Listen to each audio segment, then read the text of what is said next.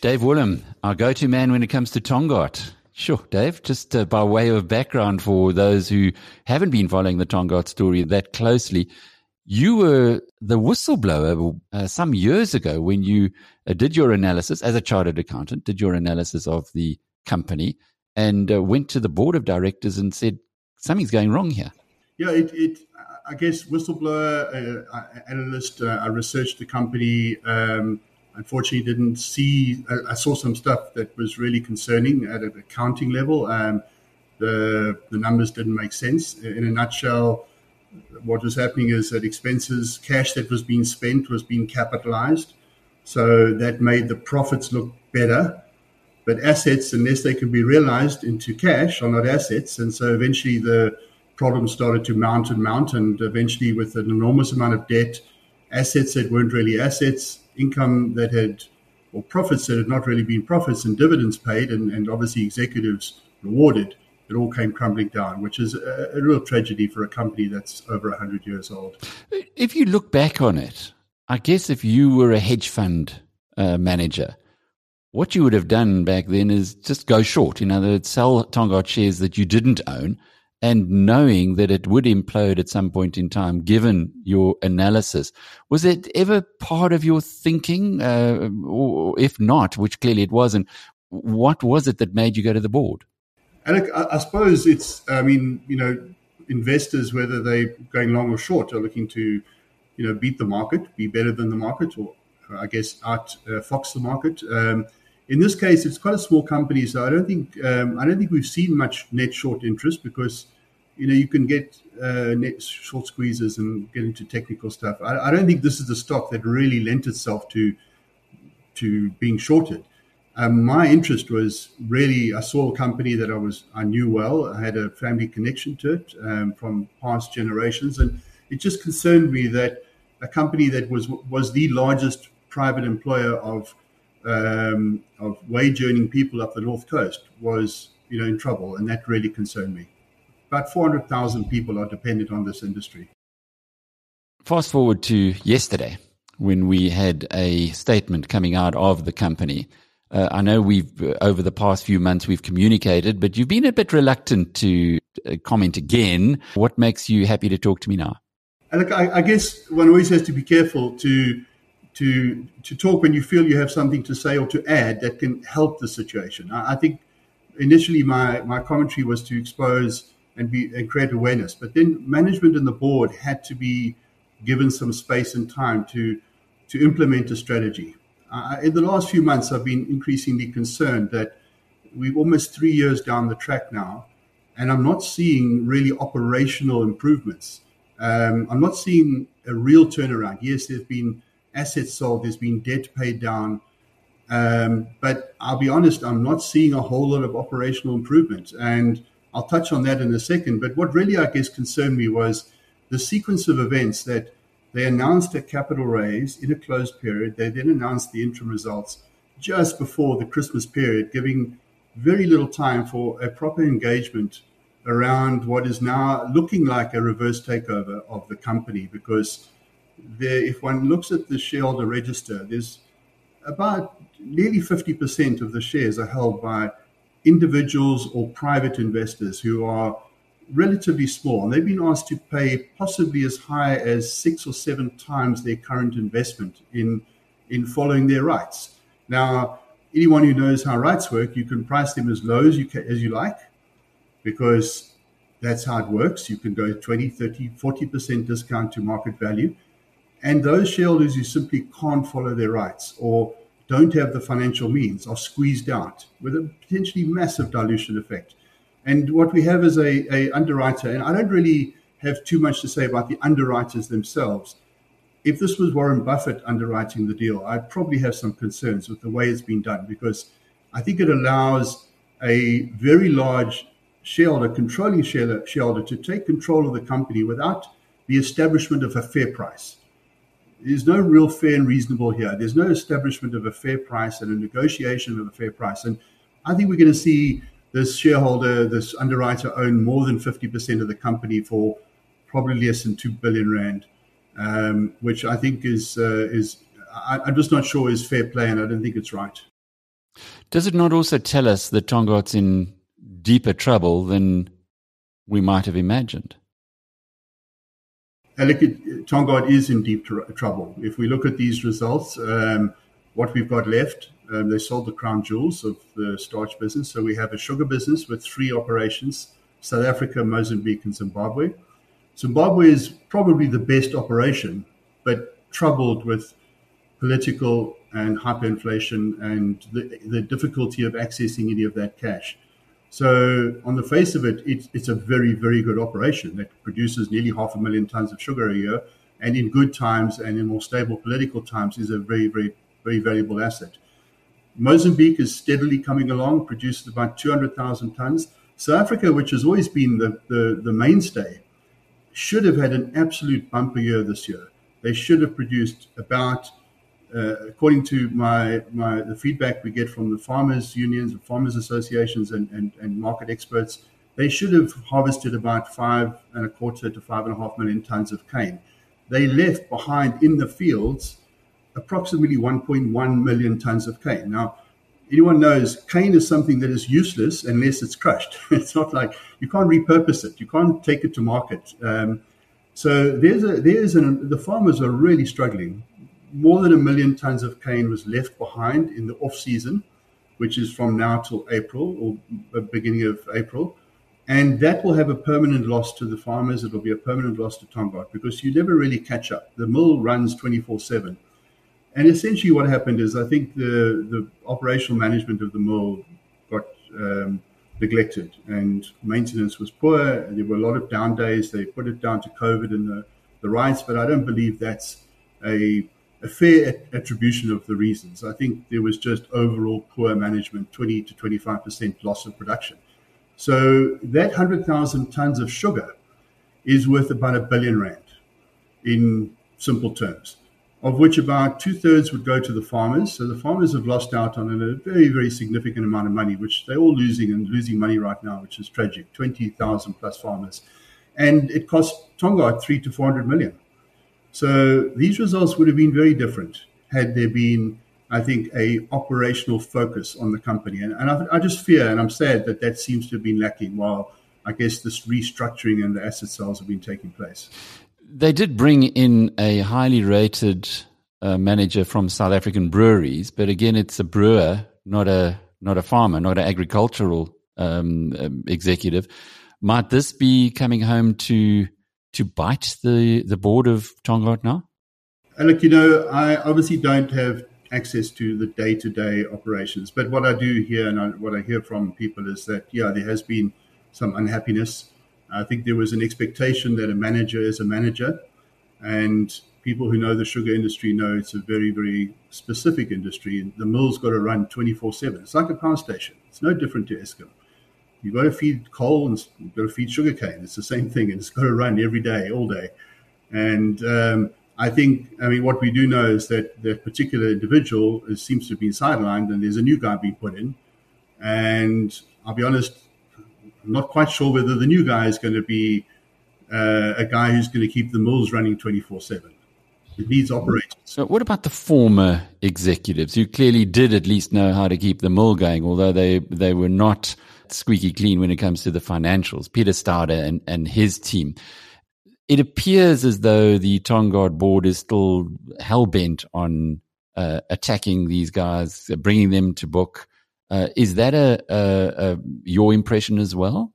I think I'm not sure one could necessarily say, although it'd be dangerous territory to say that Peter Stauder kept the mills going.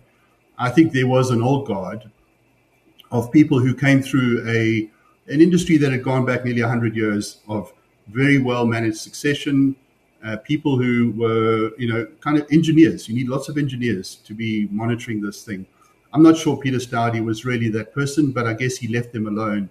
But we do know that production in South Africa has been falling. From 99, it was 1 million tons of sugar, and it's down to 500,000 now. So there has been a structural degradation of the Tongaat SA sugar operation for a long, long time.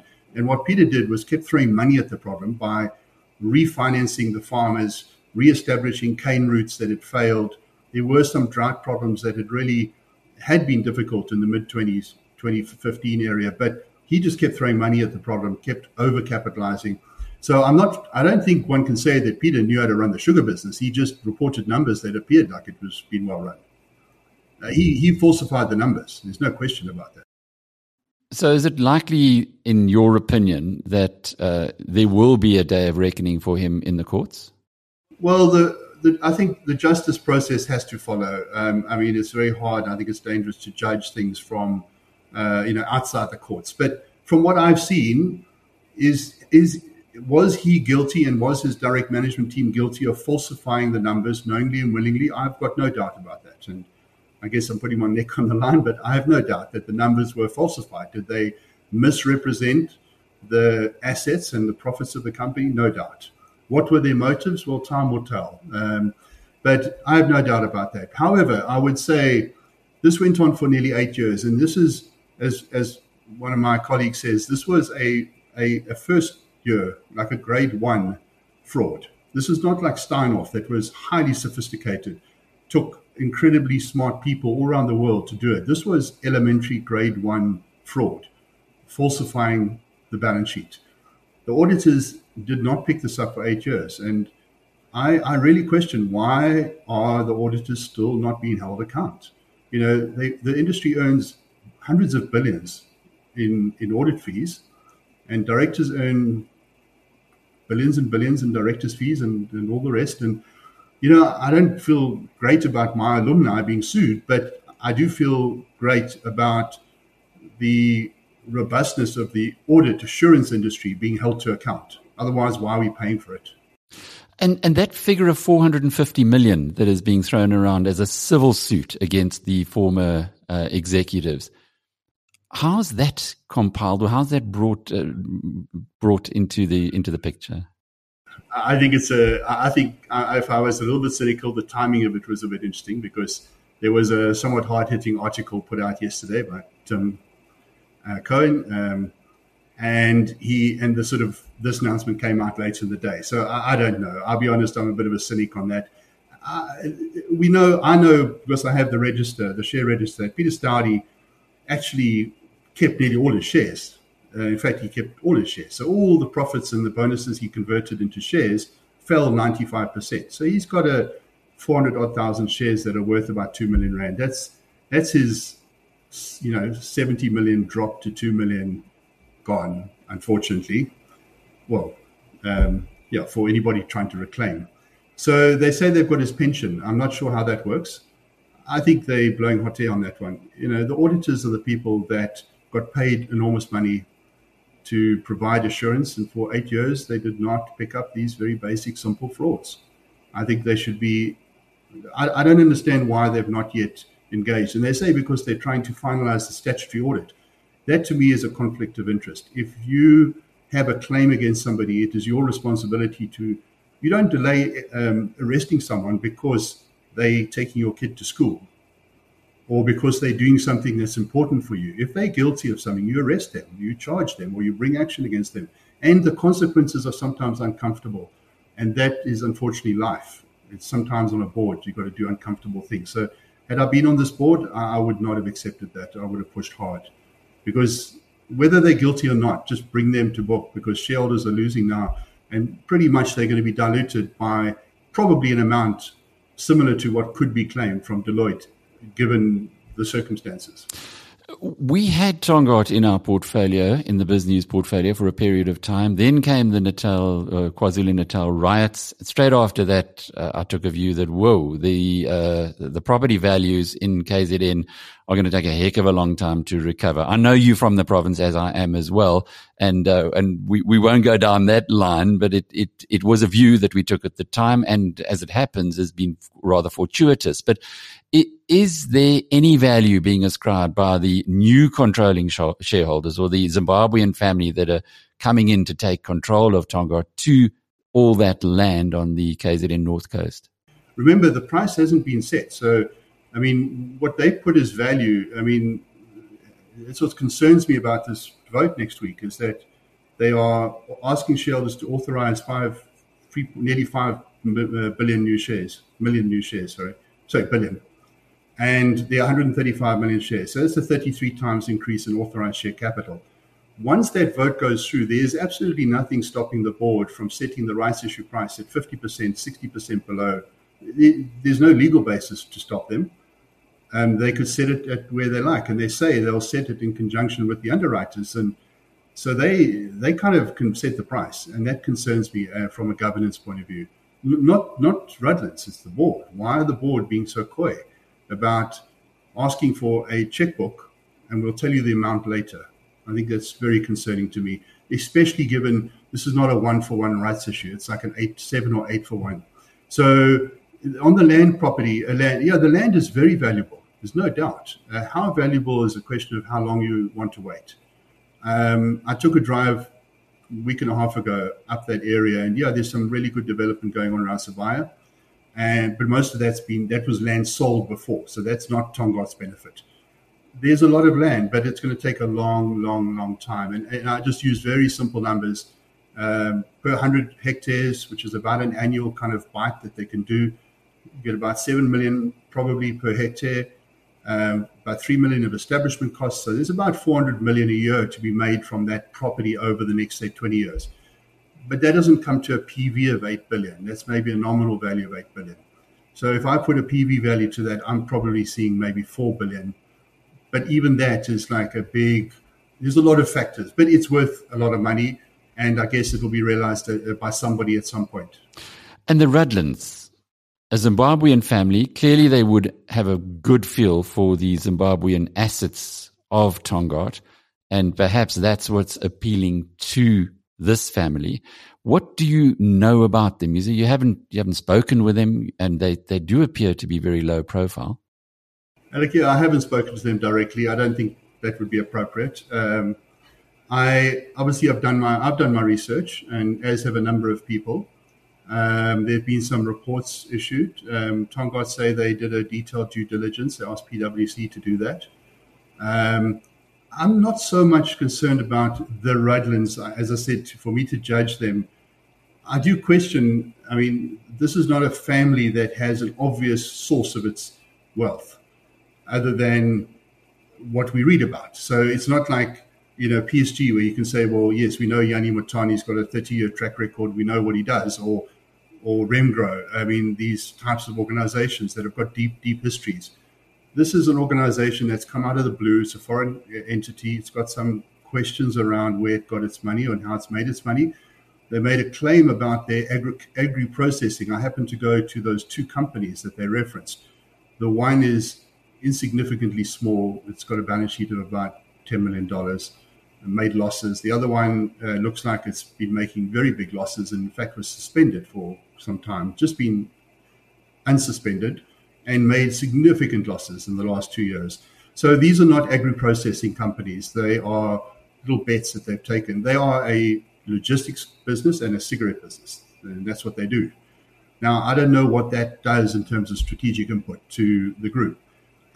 What my concern is that there hasn't been a transparent engagement. We've never seen these people. They haven't really sold. If a Remgro was coming in, I think you'd hear the leadership of Remgro saying, well, this is what we can bring. This is what we're going to add as a reference, a shareholder of reference. This has got socioeconomic importance, I think, this industry. It employs a lot of people, 20,000 farmers who are very indebted to the banks, and the economic prospects of an entire coastal region. And we kind of accepting a takeover without going to the TRP, without going to competition properly, or they're trying to get waivers for that stuff. I just don't think it's good governance, and that's what I'm questioning.